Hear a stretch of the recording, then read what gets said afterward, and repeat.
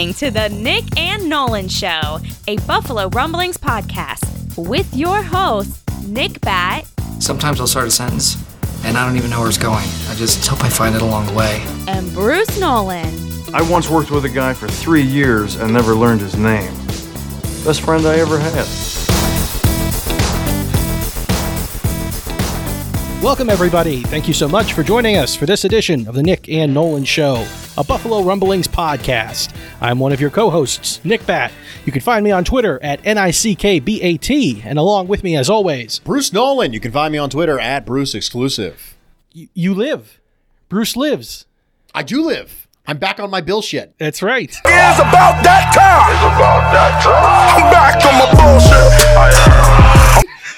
People, there were some, I bet you there was a handful of people who were, you got a lot of love, didn't you? There was a lot of people who were sending you well wishes. Yeah, the interesting thing about that was, of course, knowing me, typically, right, I would prefer not to say anything. But the only reason I initially tweeted out that, hey, I'm going to be out of commission for a little bit is because I had signed up and Joe had already announced that I was going to fill in at Locked On Bills. And so I was like, okay, so they're expecting multiple episodes of Locked On Bills now because Joe had already announced the birth of his daughter, Rebecca Jean. And also, they're expecting a Nick and Nolan. So I'm like, okay, well, crap, I kind of have to tell them I'm going to be out of commission this week. The problem is once you do that, now you have to tell them, like, when you're better and things like that. And we're entering a whole level of, personal sharing that I'm not really comfortable with. But here I am. I'm back.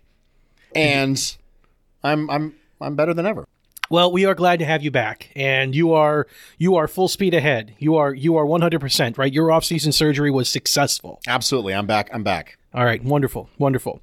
Well, in your absence, we had on John Ramsey, who was from Yards Per Pass, which is an interesting follow, a terrific follow on Twitter, somebody who I haven't heard on a whole lot of podcasts and was excited to have him come on.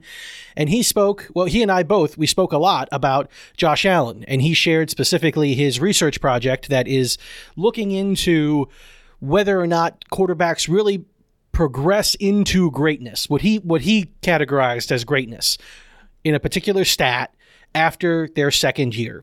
And you and I are going to have a conversation about Josh Allen and about another thing that potentially could be influential about whether or not Josh Allen is going to become the player that we all want him to be. Yeah? Yeah. The conversation that we're going to have about today is around the wide receiver position. I'm going to try to summarize what I understand the demeanor of Bills fans to be right now around the topic of bringing on wide receiver talent. And I'd like you to vet me and tell me if I'm on base or off base, or there's something particularly interesting that I'm missing. And then we'll talk about how if the Bills do certain things at the wide receiver position, whether or not it's going to move the needle for Josh Allen's expectations. So I think that right now, all of Bills Mafia is thinking that what we did at the wide receiver position this year was a move in the right direction, mostly because we were pretty much at the basement floor in 2018. Any movement was a movement in the right direction because the receivers that were on our starting roster to start 2018 aren't in the NFL anymore. Whoa! Right, correct. So, sub-rosterable talent. Yeah. So with that being the case, to have John Brown have a 1,000-yard season, to have Cole Beasley come on and contribute in the way that he did, I mean, beyond that, it actually was a little bit iffy because you had Isaiah McKenzie, who was a consistent player, but you felt like they were trying to find something else for a time. Zay Jones didn't work out.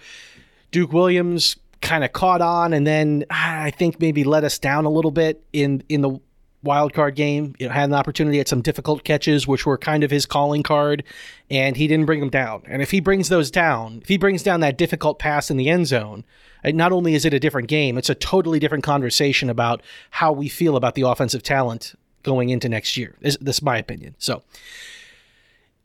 we move in the right direction, but people are still saying that position room is not a finished product with the bodies that are in it. that high-end talent is needed. And I think it's interesting because now at one point in time, you and I had a conversation about how the Bills were building the roster in such a way where you didn't have to worry about other guys developing around Josh Allen while Josh Allen was developing.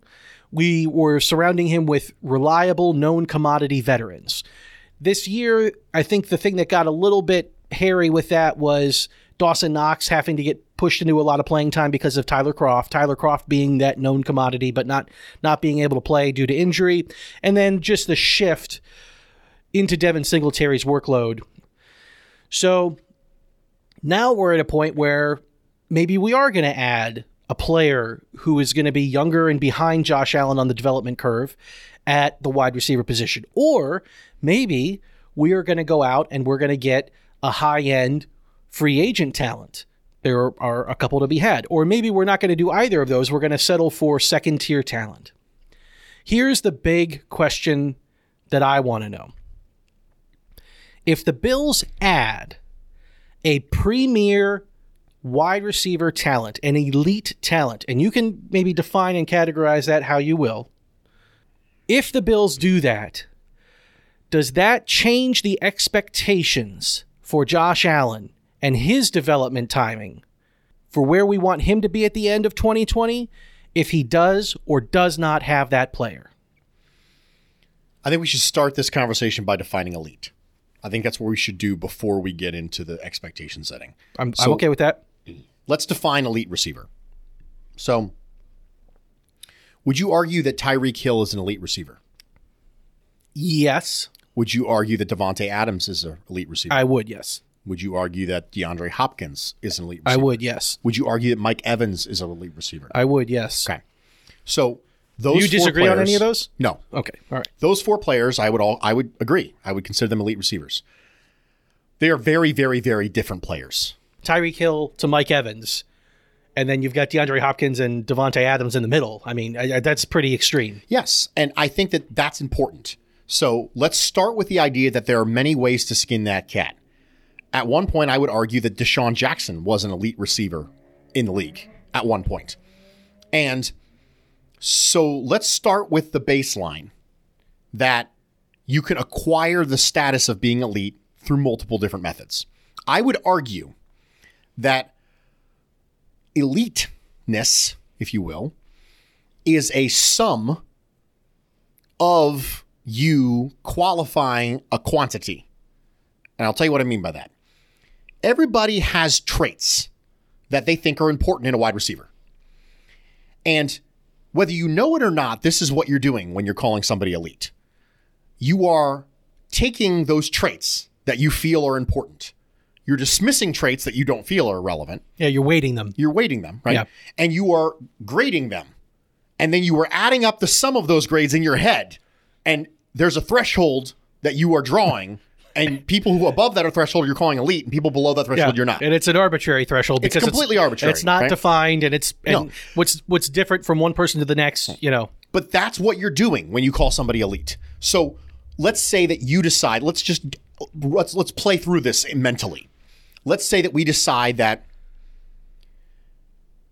catching reliability, ability at the catch point, separation, yards after catchability, these are the four traits we're going to use. Let's just say that these are the four traits, okay? And then we go through these players and we say, okay, 0 to 100, how good are they at these things? These are Madden ratings. Completely arbitrary Madden ratings, right? Yeah. And then we add up the sum of those things, and then we draw a completely another arbitrary threshold for elite, and we say, okay, but eliteness is subjective. So let's start with that. But that's the process we're all doing. Whether you realize you're doing it or not, that's how you're determining elite. Now, you might have one trait, and that's all that matters to you. Oh, size. All the elite receivers are big. Okay, you're wrong, but that's what you're doing, right? And you're saying, okay, bigger the better. Mike Evans is elite. Everyone else sucks, okay? Okay, you're clearly a Tampa Bay fan. But that's just the way that is. Maybe Mike Evans or maybe Michael Thomas. Okay, let's go. Michael Thomas is the best receiver in the league. Okay, great. Is it route running and hands? Okay, great. So you're clearly weighting route running, and hands above all else. So whether you realize it or not, that's what you're doing when you're determining eliteness. So let's start with that. Elite is completely subjective, and there's nothing we can do about it. So let's start by defining it and realizing that it is undefinable from an objective standpoint. Great. Now, let's say we add someone like that to the wide receiver room this year. I think the method by which we acquire them matters to answer this question. I think if you acquire them via free agency, I think it's different than if you acquire them via the draft. Well, okay, then let's do it in two parts, because I'm very interested in the differences depending on how it goes. So I'm concerned primarily with how these things affect Josh Allen. Josh Allen, if we're talking about like a scientific experiment, we have the apparatus that exists around Josh Allen, and we are going to introduce a catalyst. Correct. Okay? And then we want to know if the fact of this catalyst being present, does that mean that Josh Allen needs to show us more this season than he otherwise would if we didn't introduce the catalyst? I think that answer is different for whether that elite receiver is acquired via free agency or draft. And I think the answer is more slanted toward yes, he needs to show us more if you acquire the receiver via free agency.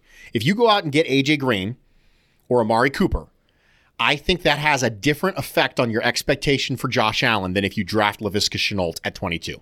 Okay. So let's talk about, hypothetically, the wide receivers, and now anybody could be had in a hypothetical situation, anybody could be had via trade. We will leave that off to the side. Who are the players that are in the league that are currently established who at least have the opportunity to be playing in this elite space? Who are the guys that would be available this year to add to the room via free agency? Amari Cooper and AJ Green. It's those two guys. As far as I'm concerned, yes. Those are the two people who have a chance to, they've been elite before.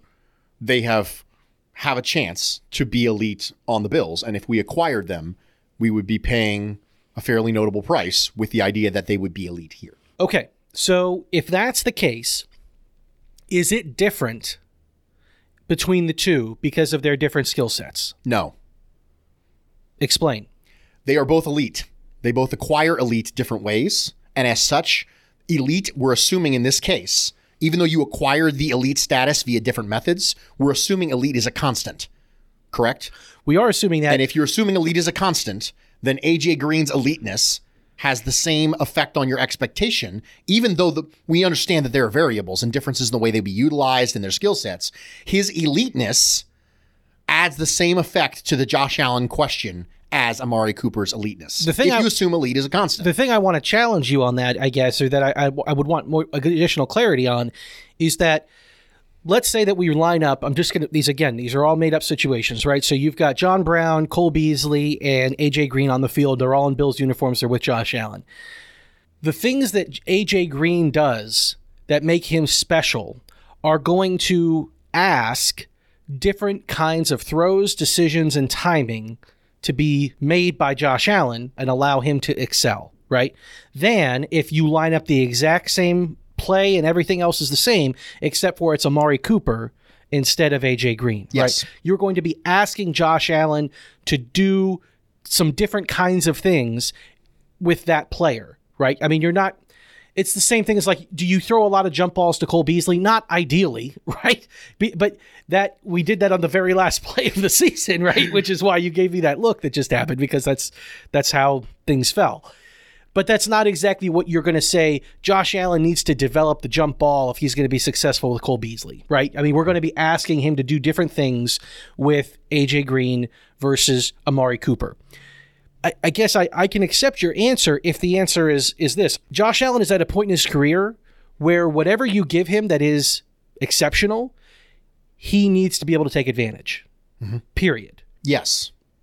Is that the case, considering his long development curve and the sort of way that we were always talking about wanting to cater to him? Are we turning a corner where we're asking him now, you just have to be able to do the things that you have to be able to do?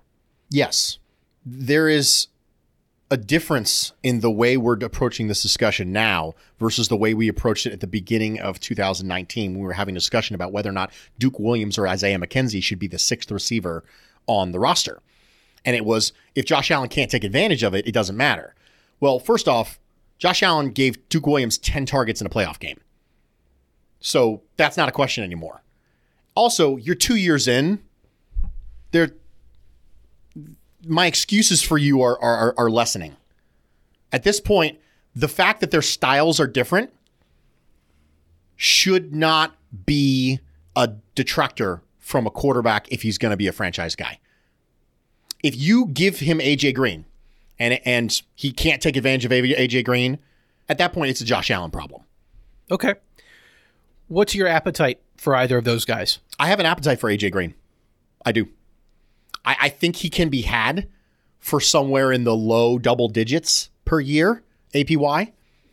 And I think that he's the type of person that Brandon Beane is willing to give money to. He's shown that he's not necessarily afraid of getting oft-injured players. Now, oft-injured, we can debate whether or not that applies to AJ Green based on his games played over the last 3 years, but he's struggled with some foot problems, right? I have an appetite for that as free agent signing. I do. If you give me, 2 years, $24 million for AJ Green, I'd take that.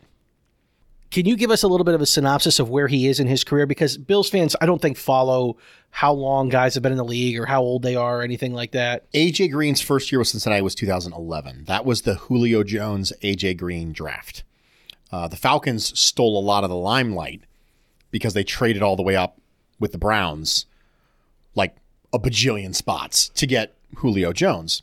But AJ Green went that same class and was generally considered to be the top wide receiver in that class. He promptly started off his career with multiple 1,000-yard receiver seasons, and until this past year, had over 950 yards receiving every single year. And he didn't have a whole lot of injury problems. No. In 2018 is when he started to, when I say this past year, I mean 18, right? We're still in the still the 1920 season right now. So he started off with Cincinnati, had 1,000 receivers, and he had 13, then 14, then 1,000, then 13, then like just shy of 1,000, then a little over 1,000, then he had like 700, and then this year the kind of bottomed out this year. So with the foot injury, he just couldn't quite get right. And foot injuries are tricky, right? Sammy Watkins has been struggling with them. I burned my foot very badly on my Foreman grill, and I now need someone to come and bring me into work. I trust the Bills' medical staff when it comes to foot stuff. Laviska Shenault actually has some foot issues. People like to kind of blow over that when they're talking about Laviska Shenault, but it's something where he's had his big money contract. He got his second deal, and it was big. And now he's at the end of his second deal, and he's going for his third deal. So he got his rookie contract, he got his gigantic contract, and now it's his third deal. So what's the, for a guy like him who's as good as he is, right? There are wide receivers who come in, they have a 3-year career, and they're out. They're an NFL statistic, right, as far as the average career. For guys like AJ Green, how long can you be productive in the league? I think if AJ Green's foot holds up, he can continue to be productive because his game wasn't predicated on something that has a tendency to die over a long period of time. So those contested catch receivers, they can continue to be productive in that role. Now, I'm not saying that's the only thing he does. Okay, AJ Green is elite for a lot of different reasons.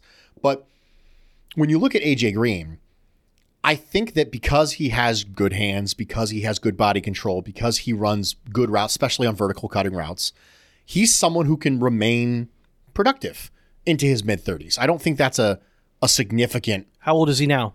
AJ Green is 31. So you would feel comfortable... 2 or 3 year deal? Absolutely. Yeah. Yeah, absolutely. I feel comfortable with that.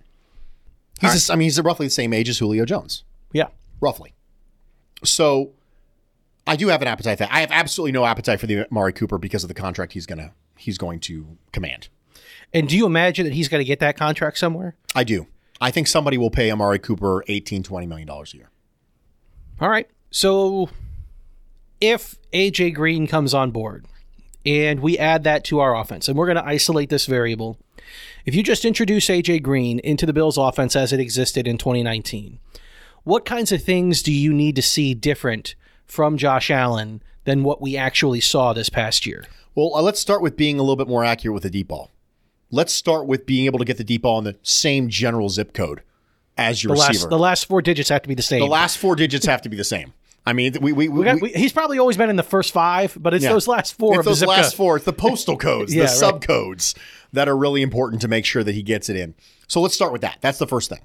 The second thing is I would need him to consistently show the willingness to throw the contested catches that he was willing to throw to Duke Williams in the playoff game. Those are the 2 things I would need to see from, I'm not saying A.J. Green can't separate. He absolutely can, but not at the level that someone like a Cole Beasley could in the short area. Not that someone like, John Brown can against man coverage against Miami. So I need him to be able to show the willingness to trust that A.J. Green can make the catch. Okay. Let's take an early break. Then we'll come back. We'll talk about the wide receivers. We'll talk about the draft situation. Then we'll continue on with the Josh Allen stuff and all that. So we'll be right back, everybody. Welcome back. Thank you so much for joining us for this edition of the Nick and Nolan Show. I'm Nick Batt. I'm Bruce Nolan. And we will continue this conversation about how adding an elite talent, a premier talent on the outside at the wide receiver position would affect Josh Allen's development. Before we get into specifically the players that have you done the wide receivers? I'm in the middle of the wide receiver class right now. You do top bottom? No, I do random. I just pull them out randomly. Oh, okay. So there could be some other guys that you haven't spent a lot of time on. I have not gotten to T. Higgins yet at the time of this recording. I've seen him live, obviously, this season when I watched Clemson, but I have not sat down and done T. Higgins yet. Okay. Well, let's go ahead and just start with the general situation. If the Bills draft a elite talent, we'll talk about the players specifically in a few minutes. Why does it speed up the clock or add additional pressure to Josh Allen less if the Bills choose to add an elite, quote-unquote, wide receiver through the draft than if they were to pursue A.J. Green? Because you added a young player around a young player. You added a player now, wide receivers don't take as long to develop as they used to because NFL coaches are getting better at being able to fit them in and ask them to do things that they're good at. And we've consistently seen, especially day 2 receivers, come in and have significant impacts. And DK Metcalf and A.J. Brown and all these players who just in this last class ended up being really good. I mean, one of them's going to play in the Super Bowl. Deebo Samuel, who you remember, I was a Deebo Samuel fan. He's going to play in the Super Bowl. And he's had an impact on that team. So it used to be that wide receivers had a much more significant learning curve, but as the NFL offenses have actually begun to emulate more college offenses, that learning curve has really lessened a little bit. But there's still much more of a learning curve to a young player getting used to the NFL than there is a veteran. A guy who's a professional, he knows how to do what he's supposed to do. He knows about option routes. He knows how to do the things he needs to do to be productive. So there's always a bigger risk and a more significant development curve associated with drafting a player as opposed to signing a player. That's just the way it is. It's like you always talk about when you talk about known commodities, right? A.J. Green is a known commodity. Now, you has an unknown availability, but you know the commodity you're getting. There's a question as to whether or not the commodity will be available because of the injury risk, but you know what you're getting. And when you have that, that's less of a variable. So you have Josh Allen developing, and you're adding another piece that is a known commodity. When you have Josh Allen developing and you add an unknown commodity, that is going to naturally be looked at differently. Okay. As of now, and it's super early in the draft process, so you reserve the right to change your mind later. Approximately how many guys coming out are going to fit the category of elite? This is talked about as being a very deep wide receiver draft. It is. Like I said, I'm not done with the wide receiver class. But I think Jerry Jeudy, Henry Ruggs, CeeDee Lamb, Laviska Shenault, and Jalen Reagor. T. Higgins isn't on your list. T. Higgins is not. I will say this. I have not finished my film work on T. Higgins, right? But I've seen him live this year multiple times. I don't think T. Higgins is going to be my top 5 wide receiver list. Okay. So you said how many guys? 5? Realistically, this is a total shot in the dark, but for you pay attention to the draft more than many. So realistically, how far down do you think one of those 5 guys could be? Well, first of all, who do you think is number 1, if you had to guess right now? I personally like Jerry Jeudy the best. Who would be number 5 on that list? Probably Shenault. What's the gap between them? Fairly notable. It's it's not like, catastrophic. Yeah. But it's clearly, top 5, top 10, top 12 talent versus bottom of the first round talent. I mean, there's 10 spots, 15 spot difference. So how low do you imagine that whoever the last guy in that kind of a tier could go? Could they wind up in the second round? Yeah, I think there's a chance Jalen Reagor is there in the second round. I think there's a chance. I don't know. It depends on how much they slip. I think that there's zero chance that Jeudy or CeeDee Lamb are there. I think there's a very small chance that Henry Ruggs is there. I think Laviska Shenault and Jalen Reagor are very likely to both be there at 22. At 22. At 22. What about making it to day 2? I don't think any of those 5 will be there when we pick in the second round. Okay. Would they be available early day 2 if we wanted to trade up, do you think? Possibly. And I would not be shocked to see that happen. If we went edge rusher at 22 and then traded up in the second round, that would not shock me at all. In fact, I mean, it's very early, but I very well might predict that. Is there a particular characteristic amongst elite or amongst the kinds of things people talk about whenever they're talking about a wide receiver being a premier talent that is more valuable to us, either because of the team that we already have on the roster, skill set we already have, or because of what Josh Allen brings to the table than others? I think it's easy to look at our current stable of wide receivers and say, we need someone who can win at the catch point. We need someone who has catch radius and can make the contested catches at the catch point. I think it's really easy to say that's what we need. Now, you and I have talked about this before, and Brandon Beane actually talked about it in an article for The Athletic. I was really excited because you and I talked about it on the pod, and then it showed up in a Brandon Beane interview with The Athletic, and I was like, yes. Talking about not passing up a better player for stylistic purposes. You and I have talked about this before. That's how you get James Hardy over Deshaun Jackson, right? Because, we need a tall receiver. And that's what I'm concerned about when Buffalo Bills fans dismiss Jalen Reagor. Well, he's 5'11", 195. Where does he play? TCU. They dismiss him. They're like, oh, well, we don't, no, off the board. So I'm sorry, you don't want a great player because he's not 6'4". That's what you're saying? No, thank you? Like, if he's there on the board in the second round when we pick, I will scream at the television. I don't care that he's not 6'4". Would it be good to have that trait? Yes, it would be good to have that trait. But he's the best. Okay, I don't know. He's going to be the best player on the board, but it seems very likely that if he's there at that point, he's the best player on the board. And you and I have talked about how getting the best player helps insulate you against roster fluidity. And Brandon Beane talked about that in his interview with The Athletic. I mean, one of the reasons why I love The Athletic so much and the work that Joe Buscaglia and Matthew Fairburn and Tim Graham and others do in The Athletic is they know what the fans want to hear. And they just go and get that. So what you're thinking, what the narrative is, they go get it. So the Twitterverse is blowing up about the Patrick Mahomes thing. And The Athletic's like, okay, well, let's go ask Tre'Davious White how he feels about it. And bam, right there, we get the answers. And so that's going to be a point of contention amongst Bills fans this draft season is, I need a big receiver because they value that trait so much. And I agree. I want that trait too. I just don't want it at the expense of a better player.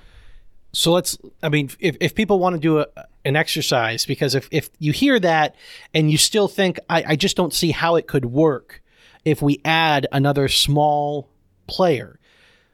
If you take Tyreek Hill and you isolate him from the off the field stuff, if you take his talent and you have the opportunity to add him to the Buffalo offense, nobody says no. Nobody says no. Nobody says no, well, because we already have John Brown and Cole Beasley and Isaiah McKenzie, and we just, I really want someone bigger. Nobody says no to a talent like that. Now, I don't know if Jalen Reagor is going to be that kind of player. I'm not saying that he would. But if you thought he was going to be, you wouldn't say no. Right. Yes. And so understand that, that's part of how this, how you have to think about this. And I'm hoping probably how Brandon Beane and Brian Gaine and Joe Shane, they all rhyme. Isn't that weird?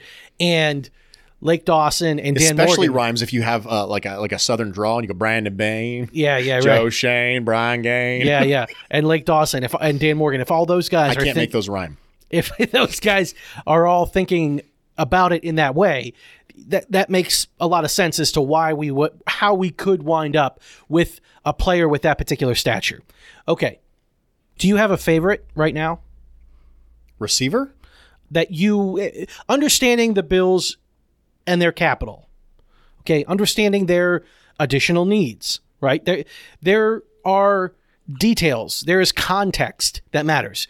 Yes, Jerry Jeudy and CeeDee Lamb are maybe your favorites, right? Maybe everybody's favorites. Okay. We're probably not going to pull another Sammy Watkins, nor do we want to go get that player. Okay. So understanding the Bills' context, understanding the capital that they have to work with, and understanding initially how these guys could potentially fall. And we're going to have a lot more conversation about the draft. So we don't have to, I'm not going to hold you to this or anything, but initially, is there a favorite that you think fits kind of all of the moving pieces, that what the Bills want, what the Bills need? What a girl wants, what a girl needs, whatever makes me happy sets you free. And what the Bills have to spend that could influence and work out that we grab one of these guys. I like Laviska Shenault. I It's understand. so like everybody else is I saying understand that. everybody else likes them too. I get, but I'm not a hipster. I don't dislike things just because other people do. So I think a lot of people in the draft community just trying so hard to be different and have a hot take that they just try too hard. Yeah. Well, and the reason why is because I think he allows us to replace both Isaiah McKenzie and Duke Williams. Have you done your tape on him? I have done my tape on Laviska Okay, so give us a couple minutes on Laviska Shenault. I really like Laviska Shenault in a lot of different ways. Where's he from? He's from Colorado. And Laviska Shenault was essentially the entirety of that offense. The entire of the offense was, okay, how do we get this one good guy who we have on our team the ball? It reminded me a lot of when you look at like Pee Wee and high school teams and they have one dominant athlete and they just go, we're just going to run the whole darn offense through this guy. It's going to be end arounds to this guy. Then we're going to throw bubble screens to this guy. We're going to have this guy take the snap out of the Wildcat. Whatever we got to do to get this superior talent the ball, we're going to do it. That was a lot of what the Colorado offense was with Laviska Shenault. And he still had success? Everyone knew they That's were impressive. coming for him. Now, to be fair, Pac-12, not historically known for being, the bedrock of significant defense. But the fact that he was the only game in town, I think matters. Now, he comes with some fairly notable concerns about jack of all trades, master of none kind of thing. His route running, I think, was hindered by the fact that they were trying so hard to just get him the ball, that there was some nuance to his craft that he didn't get. Someone like Jerry Jeudy is an infinitely more advanced route runner than Laviska Shenault. However, one of the things I like about that, actually, is that when he comes in, you can come in and have a role, give him something to do while that stuff develops. You can have him take the jet sweep motion that previously went to Isaiah McKenzie. You can have him do that. You can have him get the bubble screens that previously were not part of the offense because we didn't really have much of a significant yak receiver in this offense. You can find ways to Colorado up your offense while his traits develop. And I think that allows him to have more of a potential impact year one than potentially other receivers could. I will say this right now. I think Laviska Shenault will have more of an impact on his team year one than T. Higgins, assuming, basic parameters are met. Offenses are reasonably competent. Quarterback plays are reasonably competent. They're not hurt. I think that one of the things that's exciting about that prospect, and that makes me does make me believe that he could contribute early, is that some of that stuff is designed to take advantage of the defense just being out of position, just taking advantage of them not being disciplined. The end around stuff, I mean, that it's designed to put the defense in a compromised position. It's not designed to line up and beat them because you're better at doing your job than they're doing at their job. It's designed to make them think hard and take advantage of, elite speed and all of that kind of stuff. So, okay, that makes a lot of sense to me. Is there anything that people have been saying about Laviska Shenault that you think maybe isn't quite on par? Has he been described inaccurately by anybody? I don't think so. I haven't noticed any particularly crazy talk about Laviska Shenault. I think it's a very, very reasonable sort of scouting vibe about him right now. Well, if he's kind of a master of none, jack of all trades, I mean, that's kind of easy because you're right about everything you say almost. It's like he can, he can bully at the catch point. I think I trust him in contested catch situations, right? There's some very obvious route running development that needs to be done. And we all agree on that. Everyone pretty much agrees on Laviska Shenault. And the reason why he's not a top 12 player is because his route running is not up to par yet. It's not up to snuff. But we all also agree that that's something that wide receiver coaches at a professional level can help you with. So if that's your flaw, I wouldn't be shocked to see Laviska Shenault go before the Bills pick at 22. Because they look at him and go, he can do the stuff we need him to do, but I wouldn't be shocked. If we added Laviska Shenault to the Bills' offense, again, freeze all the other variables, you line up, you've got John Brown, Laviska Shenault, Cole Beasley. What are the things that you need to see from Josh Allen in 2020 that you might not otherwise need to see from him if you didn't have Laviska Shenault on the field? I don't think I need to see the deep ball any better from the addition of him. We still need to see the deep ball better from Josh Allen. We need to see that regardless of who we add. But his addition doesn't change that. I do think that the secondary point that I made about AJ Green, the willingness to throw it to a covered receiver, because when you have someone who has good physical traits, but they lack a little of that route running nuance, they're not always going to be as open. And I think I'll need to be able to see Josh Allen say, you know what, I trust him. I'm going to throw the ball in there on, for example, like a slant route that we saw with Duke Williams. He was willing to gun it in against Tennessee when Duke Williams was covered. I need to see him throw that to Laviska Shenault.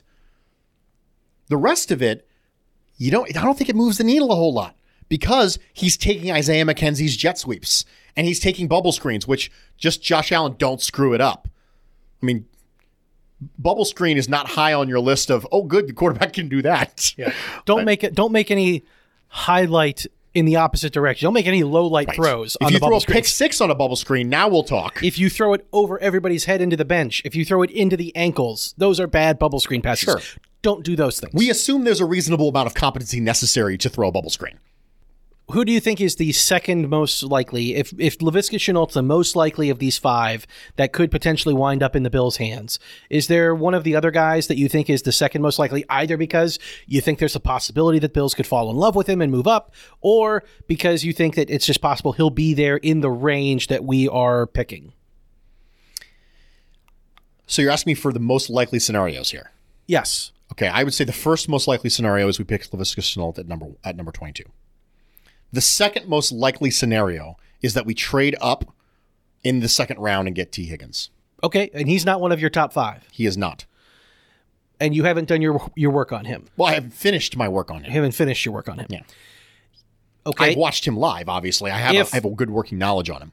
If same question then to T. Higgins versus Laviska Shenault. If you isolate everything else, it's John Brown, Cole Beasley, and T. Higgins on the field. What do you need to see from Josh Allen in 2020 that you might not otherwise need to see if T. Higgins wasn't on the field? The same two improvements that I need to see if we signed AJ Green. They'll be a little bit less urgent, I think, because I understand that T. Higgins is not AJ Green. Yeah. All right. Do you think that in the eyes of the team, this whole question came about to me because I am a little bit apprehensive about if we add some person that everybody thinks is just, a world beater. Everyone is just over the moon about this particular player. That if we add that player and there is not this immediate substantial success between that player and Josh Allen, then people are going to turn on Josh Allen quicker than they otherwise would. And if that's not the right thing to do, that scares me, because we could all of a sudden find ourselves in a situation where we are making poor decisions. I don't know that necessarily the team would be making them, but the conversation amongst the fans would be around a tone that I wouldn't totally agree with. That Josh Allen is the problem, that Josh Allen needs to be able to make this work. There was a little bit of this with Sammy and Tyrod, right? Where Tyrod, people still got on Tyrod for not being able to get the ball to Sammy enough, and they got on the offense for not being able to get Sammy the ball enough. I have a fear of a top-tier guy creating undue pressure and unrest, and that people's expectations may not be realistic. I'm kind of rambling on this, but do you understand where I'm coming from? Do you understand my fear? I think so, yeah. I think I know what you're getting at. Do you share that fear at all? No. I don't share that fear because it's Josh Allen's third year. I don't have a lot of excuses at this point. I understand that narrative might be a thing. I get it. If we add AJ Green and then Josh Allen doesn't take off, the fans could turn on him. I understand that. And all the people who are currently telling me, no, they won't, might still do it because fans are fickle and that's just what happens. But everything in life is a value proposition. It's what you give versus what you get. And if you tell me that I'm going to run that risk, but I'm also going to acquire a talent that can help Josh Allen take the next step, I'm doing it. I don't care about the narrative. I don't care. Because it's all gonna come out in the fire anyway. And if he can't handle the fire, if he can't handle that pressure, then he wasn't the guy anyway. I guess the thing that keeps bouncing around in my mind that I don't know that we've fully moved beyond is if we are going to treat Josh Allen in that way, and the time frame and the timeline of when he needs to acquire whatever level of competency that he does, if that is going to be moved by adding a premier talent, have we migrated entirely away from the Josh Allen has a long development curve conversation at that point? I think 3 years is a long development curve. Adding Allen Robinson took excuses away for Mitchell Trubisky, but it didn't make Mitchell Trubisky somehow have a narrative issue. Now, I think taking excuses away, we should look forward to that. We should want that. If you're afraid of losing an excuse for Josh Allen, you subconsciously don't think Allen's the guy. Oh, I'm very afraid he's not the guy. I'm terrified he's not the guy. So we should look for, whether you think he's the guy or whether you think he's not the guy, either way, you should look forward to removing excuses like he doesn't have top end wide receiver talent. Yeah, that's like, I mean, I understand what you're saying because logically it gets you closer to either the next opportunity to find the guy or it gets you closer to... I want an answer, Nick. That's what I want. I want an answer. I want to know if he's the guy. And I don't want there to be excuses about it. So let's go get some elite talent and help this young guy out and find out if he's the dude. Yeah, I really don't want the answer to be no. Well, I don't want it to be no either. But I really, really, really don't want it. But us acquiring the elite receiver won't make it be no when it wasn't going to be no anyway.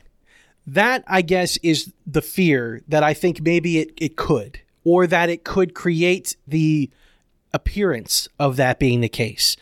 And maybe that's an unrealistic fear. And I have unrealistic fears all the time. That's par for the course. I think this entire pod is based around that. Yeah. Well, it is exactly right. And I think that's fine. The concern for me is that we add AJ Green or we add whatever, add whoever, and maybe the offense doesn't take a significant step forward. And maybe at that point in time, I am going to say, Brian Daboll he has ceased to evolve. He has ceased to take this to the next step. Things could change, and there could be other variables that would be a problem. And I just wonder if you say that you added this generation of Bills, roster. You added Sammy Watkins. Now there's no longer an excuse there. Now with EJ, it was never going to work. I'm not totally there with Josh because he has already come so far, and I really think that he's already come further than we expected him to be at this point. So now you're going to add something else, and maybe the initial perspective on Josh that he did need time, that he was going to be a long developing quarterback, maybe all of a sudden that shows up and we see that be more true than it has been the last year. How do we deal with that?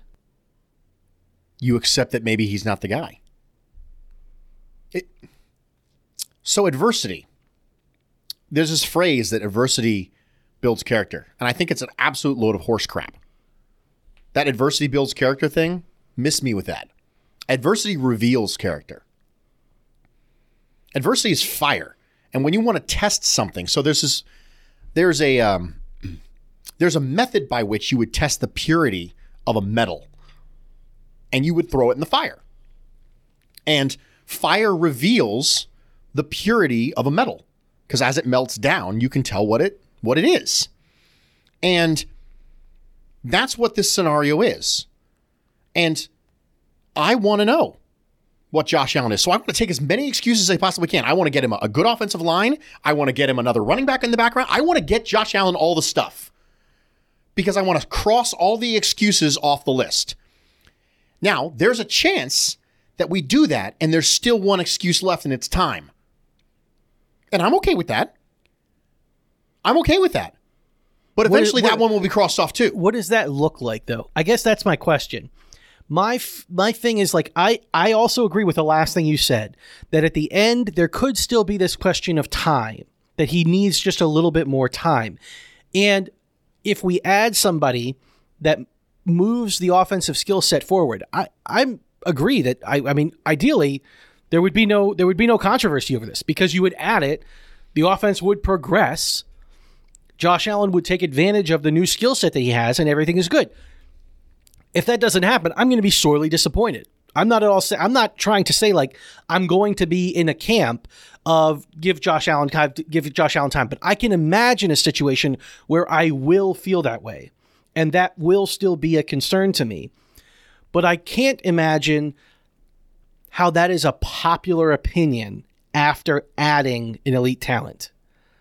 I think that opinion is going to be like very, very, very unpopular if you have added someone to the offense that is a person that is there for Josh Allen to take advantage of. I don't think the organization gives a flying flip if the narrative turns on Josh Allen 6 months earlier than it otherwise would have.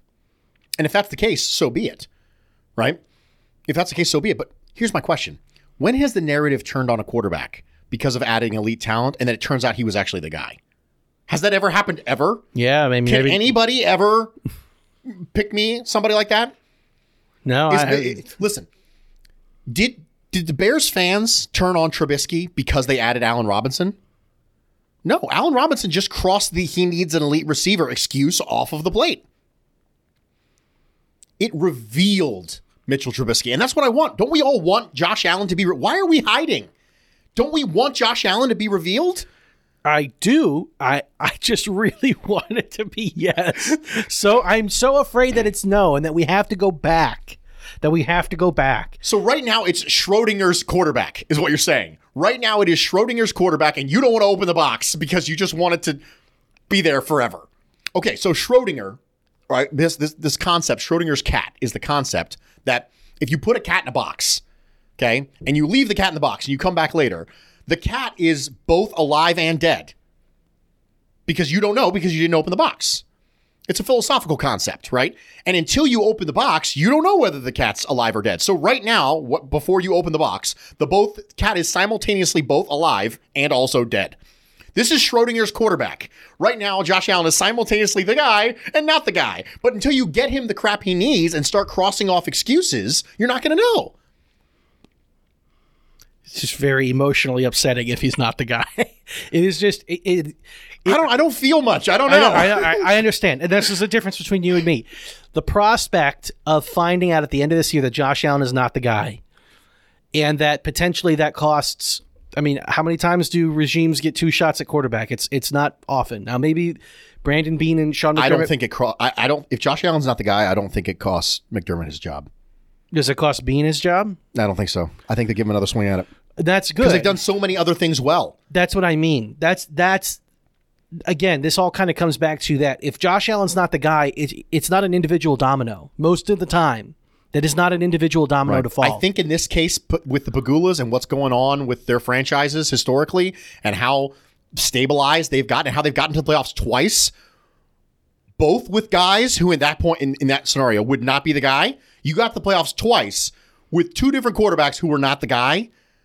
I'll give you another crack at it. Sure, why not? Because worst case scenario, we pick another guy who's not the guy. You still get to make the playoffs with him. So I agree. I think that the Pagulas would keep Beane and McDermott, even if Josh Allen isn't the guy. Now, to be fair, he could not be the guy, and we could still pick up his 5th-year option, and we could still sign him to an extension.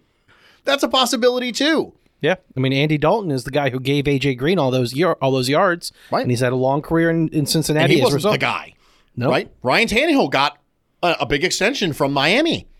Not the guy.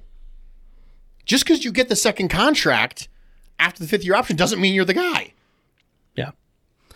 Yeah, I guess that's the fear. The fear is that Josh Allen isn't the guy, and then all of the progress that we have made as an organization. We are a different organization right now than we were in 2014. The opinion of us across the league, about our competency, about our respectability, all of these things have changed significantly in the last 3 years.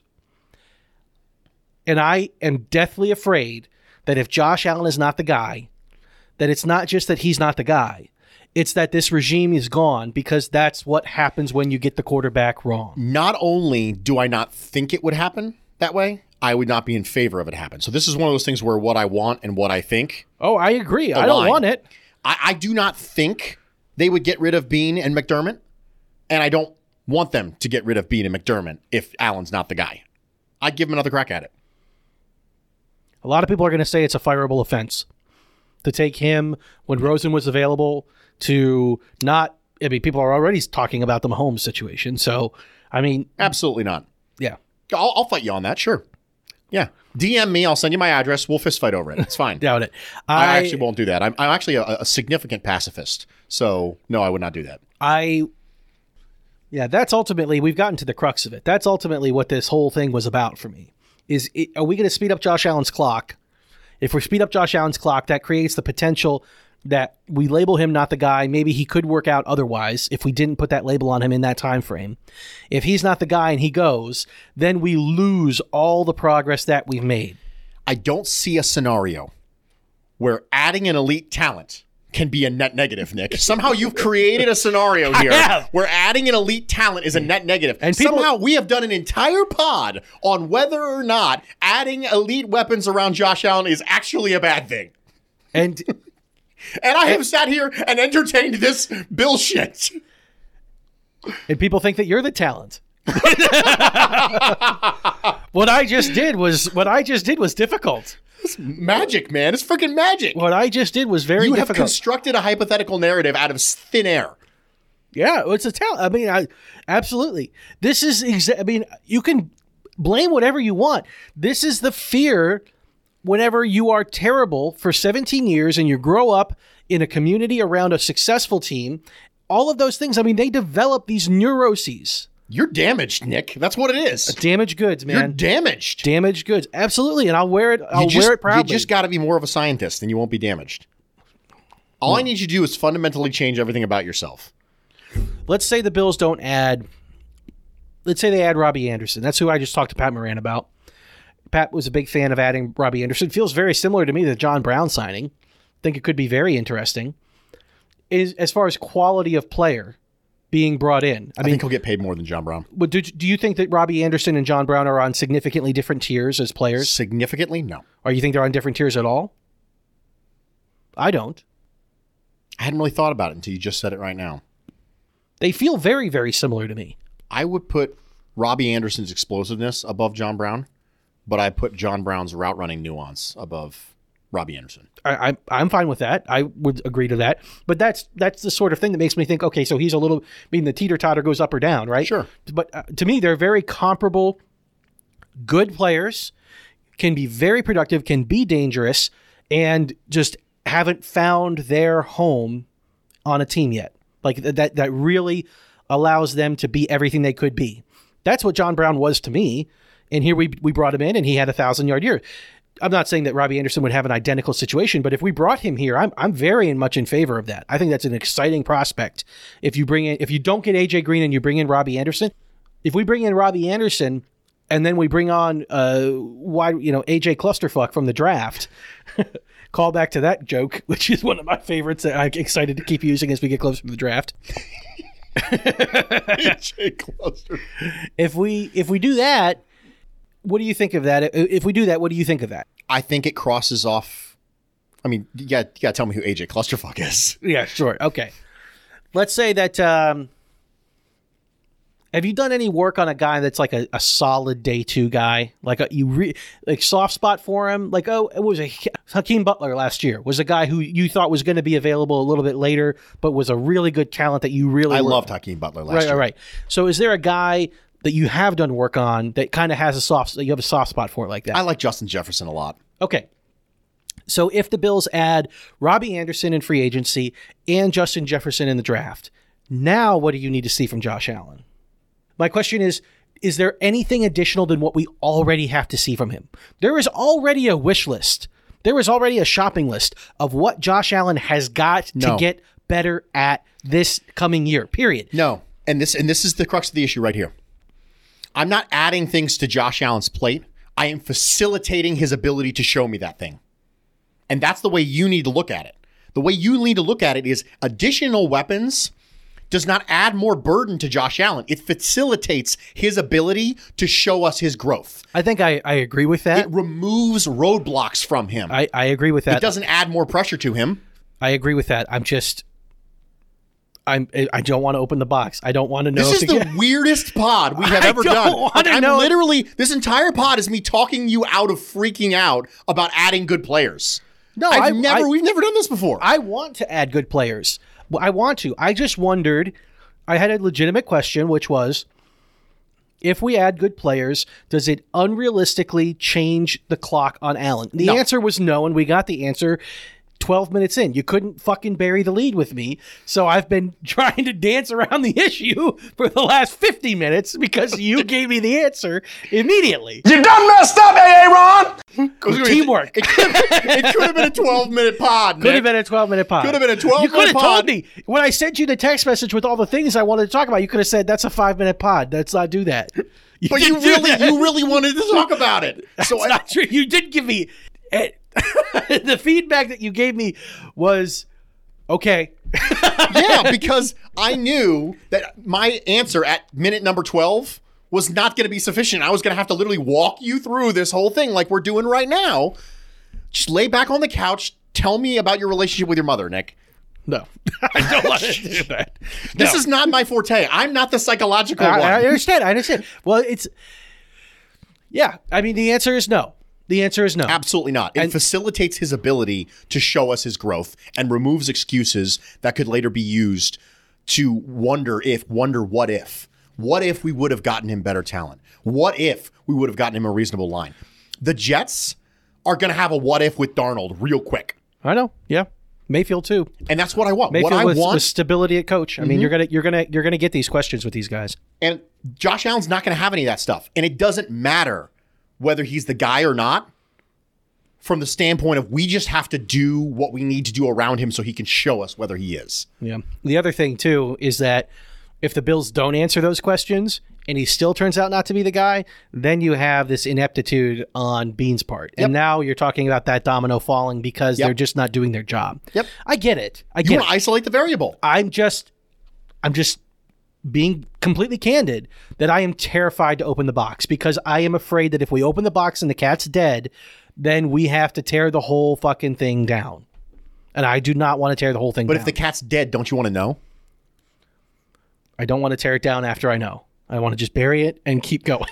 I want to keep everything else around the box of the dead cat the same. I just want to get rid of the cat. This metaphor is getting strange. I apologize, Schrodinger. Yeah, that's what I want. That's what I want. Okay. Let's take our last break. We'll come back, do something real quick, and then we'll finish up for the day. Sounds good. Welcome back, everybody. Thank you much for joining us on this pod, which has been quite an adventure, and you can tell us all about it in a 5-star review and what it was like listening to. I'm Nick Batt. I'm Bruce Nolan. Here we go. So we've talked about this in the last segment specifically. We've circled it all evening, though. What are the things on the shopping list? That was the analogy I used. What are the things that we have to see Josh Allen make progress on?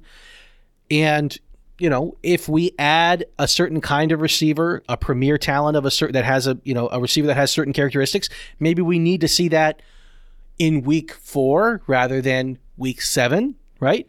But maybe we have to see it in week 2 rather than week 4. But what are the things that are on that list that we need to see no matter what? The first thing I want to see from Josh Allen is I want to see better anticipation from Josh Allen. And this is one of the reasons why I wanted to keep Dable, is because I think that Josh Allen's ability to show better anticipation will be facilitated by knowing the playbook and knowing the route combinations better. Josh Allen can get away with it because he's got an unbelievable arm. But he's late on more than a few throws. And he can get away with it a lot of the time. A lot of the time he can get away with it because he has an ungodly cannon. But it'd be nice if he didn't have to use it so much.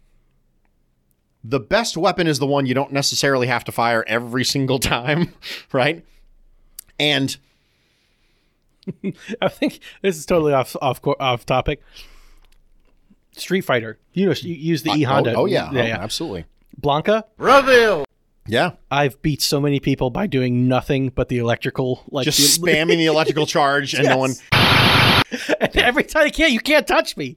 Literally, the game will go on until you get so impatient that you try to touch me, and I harm you every time. You lose! This is why, as far as I'm concerned, playing as a character who has a projectile is a non-negotiable. Hadouken! It's just dealing with that annoyance.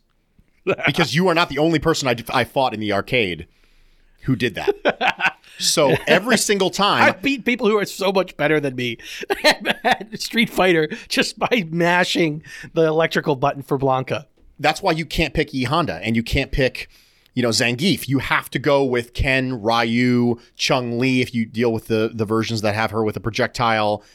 Dhalsim. Does Vega throw something? Vega does not. He does the rolls. But he has a really long reach. He has a really long reach, but he'll still get zapped. Yeah. My question is, if you do the M. Bison, back for 2 seconds forward Psycho Crusher, where he spins across the screen and he's surrounded by electrical energy, does that cancel out the Blanca?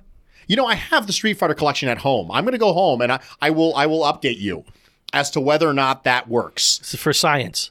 For science.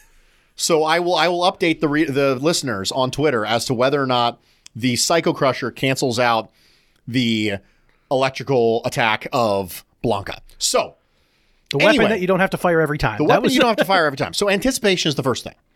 The second thing is I'd really like to see better pocket movement from him. So what I mean by that is I want to see him manipulate the pocket that doesn't involve him dropping out of throwing position. So when you say manipulate the pocket while remaining in throwing position, what I mean is shoulders are perpendicular to the line of scrimmage, right? Ball is at the ready. And you're able to duck pressure and keep that thing in throwing position rather than drop the hands, scramble, tuck the ball, right? Now you're not in position to throw. Then recreate your platform. And then recreate your platform, reestablish platform and throw. One of his best throws of the year was incomplete. It was the Cowboys throw, and he had pressure and dropped his shoulders, kept the ball in his chest, pulled back up, stepped forward, pulled back up, and threw a laser, and Dawson Knox dropped it on the sideline. Dawson Knox dropped it is a unpopular but all too common suffix to the ends of my sentences. But one of the best throws of his year. I want to see better pocket manipulation from Josh Allen.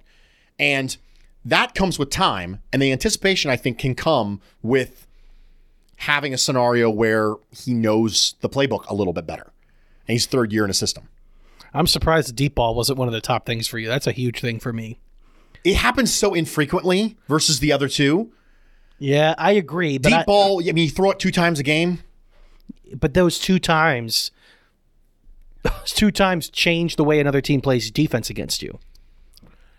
I don't. It's just not high on my wish list. Yeah, it is for me because of he's never getting those last 4 digits of the zip code right. I need you to get the last 4 of the digits. Like, you have to get that right. Like, cause it's yeah. That improved as the year went on too. So I don't think it's necessarily. It took so long. It's one double-digit weeks. It's one of those things where it happens so infrequently that 1 or 2 differently and it changes the narrative. It's just not something I'm willing to devote a tremendous amount of mental energy to talk about because it happens so infrequently. It's like saying we really need to get better at 60-yard field goals. You know? Yeah, I don't think they're the same, but I get your point. You know what? The other thing I like about Robbie Anderson is, do you remember how Joe Marino was talking about this a ton on Locked On Bills, and you said it as well, but like the spacing that was supposed to be created in the defense by having Robert Foster and John Brown at the same time. If you have Robbie Anderson and John Brown on the field at the same time, like that on steroids. Yes, that's absolutely a thing. Now, you might harp on, well, we still don't have a contested catch receiver and blah, blah, blah, blah, blah, blah. Just get a good player, okay? Just get a good player. I have a feeling this is an argument I'm going to have with a lot of Bills fans. So just get ready to argue with Bruce about it. If we signed Robbie Anderson in free agency, how open to a first-round wide receiver are you at that point? Or are you really saying go day 2 on Justin Jefferson? Like, does Robbie Anderson, does he scratch the itch for you at all in any meaningful way? Yeah, I think he's a starting caliber receiver. And my main goal is add another top 3 receiver because the drop-off after the first 2 is fairly significant. I think he's a starting receiver. So he checks the box, starting receiver. Got it. How far is the gap for you? Like, how much more do you want AJ Green than you want Robbie Anderson? Notably.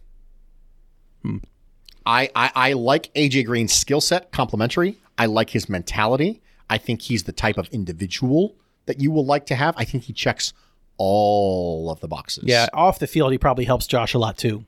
AJ Green he checks all the boxes, literally all the boxes. He's super process. He's process AF, for sure. And that's a thing where if you can be in Cincinnati and have their scenario and basically never have a peep out of you, for AJ Green, he's process AF. So, yes, I want AJ Green markedly more than I want Robbie Anderson. But also, your question was, what does that change your appetite? And my appetite, just so you know, my appetite is get an edge rusher at 22. On that note, we will wrap it up. Thank you so much for sitting through this incredibly strange pod. Bruce is just like having physical reactions to what we just put on tape.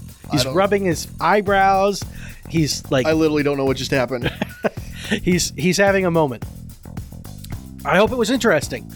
If it wasn't, leave us a 5-star review and tell us it sucks.